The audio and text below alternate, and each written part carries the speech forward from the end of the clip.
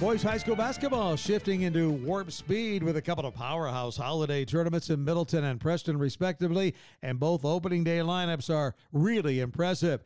Well, she's just a junior, but Naya Ojukwu is the top-rated Mountain View Lady Mavericks off to a fast start in 5A girls hoops, while Post Falls, Columbia, South Fremont, and Ryrie are setting the table in Gem State Wrestling. Hi, Wayne Dzubak. This is Prepcast on IdahoSports.com.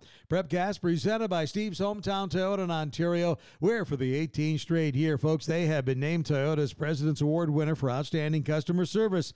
And remember to always check out Steve's Hometown Chevrolet Buick GMC. That's located in Fruitland, and Steve's Hometown Motors in Weiser. The Steve's Hometown dealerships, they're proud to support the hometown student athletes as sponsors of Prepcast here on IdahoSports.com. All right, before I delve into what's happening on the court and the mats of high school sports, I just want to touch on the victory for all high school athletes last week. While in no way are things back to normal because of COVID-19, at least Idaho high school sports is still being played. That was voted on and approved in part because everybody involved in prep athletics has done their part to control what they can control when you're dealing with a pandemic. Administrators, coaches, student athletes, even the media covering the action has followed all the rules, and that effort has resulted in the continuation of play. Speaking of play, the Boise School District Board on Monday night approved the plan to continue to play winter sports starting December 22nd. Obviously, that was the plan all along, but they approved it Monday night, which means that Boise, Bora, Capital, Timberline can all begin winter practices with a shortened season after January 1st. Basketball teams will get to play 10 games, and wrestling will be limited to dual meets only. No regular season tournaments will be allowed in wrestling for the 4 Boise schools. Nonetheless, it's progress and some exciting news for 5A SIC. Meanwhile, in 5A girls basketball, defending state 5A champion Mountain View off to a 3-0 start this year. And in those 3 games, junior standout Naya Ojukwu has scored a total of 63 points. That's just over 21 points a game. Heading into this week's action, the Lady Mavs win streak now stands at 22 games, and they are idle now until December 22nd when Mountain View is scheduled to play at Rocky Mountain. Now, the Lady Mavs got 28 points from Ojukwu in a 60-49 win over Meridian, a game that was 39-35 midway through the third period. It seems the tougher the games get, the stronger Ojukwu gets. She had 17 and 18 points respectively in blowouts of CUNA and Centennial. Meantime, I'm going to give a quick shout out here to the Canyon Ridge girls basketball team who last week beat Twin Falls 42-39. And, folks, that was their first win over the Bruins in 5 years. It's got to feel good for the Riverhawks. The Riverhawk defense held Twin Falls to just 28% shooting from the field. All right, now let's check on the latest girls' high school basketball polls. They just came out the other night.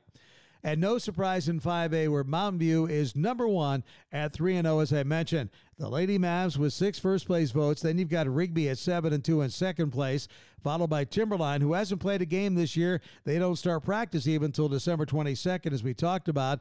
4-0 Coeur d'Alene is 4th, and 1-1 Meridian is number 5. Remember, the Lady Warriors' one loss was, as mentioned, to Mountain View, the number 1 team, and it was a pretty tight game for most of the night.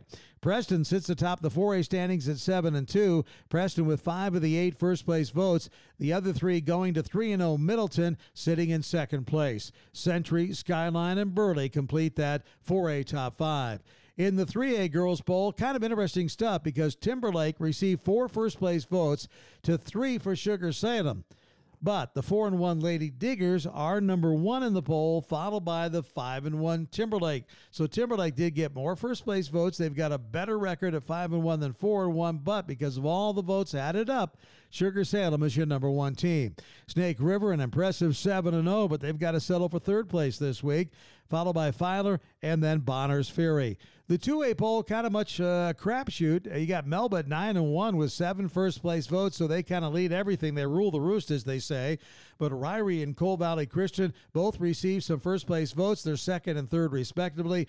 Ryrie, an impressive 9-1 record. Coal Valley at 6-1, not too shabby. Grangeville is 4th this week, while 7-1 West Jefferson saying, what's the deal here? We're number 5, we're 7-1. Give me a break. Well, still a long season to go. We got a long way to march. Lapwai remains the top team in 1A Division 1, but just like that 2A poll, it's anybody's guess who might prevail come March. Now, we know Lapwai's loaded, and that's why they're number one. They picked up 5 first-place votes for their 5-0 record. Meantime, Grace is sitting in second place at 8-1, Prairie third at 6-1. You've got Raft River fourth at 7-0, and Butte County is fifth at 7-0. Think about those records, folks. 5-0, 8-1, 6-1, 7-0, 7-0. That's your top 5. How about a competitive division? And in A1 Division 2, Rockland leads the pack at 6-0, followed by 3-0 Tri-Valley, 5-2 Kendrick. Dietrich is 4-2 at number 4, and then you've got a couple of teams tied for 5th. Garden Valley and Mackey tied for that 5th spot. As I mentioned, the boys' high school basketball season shifts into warp speed this week, including a couple of powerhouse holiday tournaments, one in Middleton and one in Preston. Let's talk about Preston first. The Indian Classic in Preston is actually a 3-state event. You've got Star Valley of Wyoming taking on Twin Falls at 3 o'clock on Thursday, the 17th, to open up the tournament. Then at 4:40, it'll be Skyview of Utah against Marsh Valley. Then at 6:20, the Bonneville Bees take on Mountain Crest, also of Utah, before the host Preston Indians closed opening day against the Diggers of Sugar Salem. That one will tip off at 8 o'clock.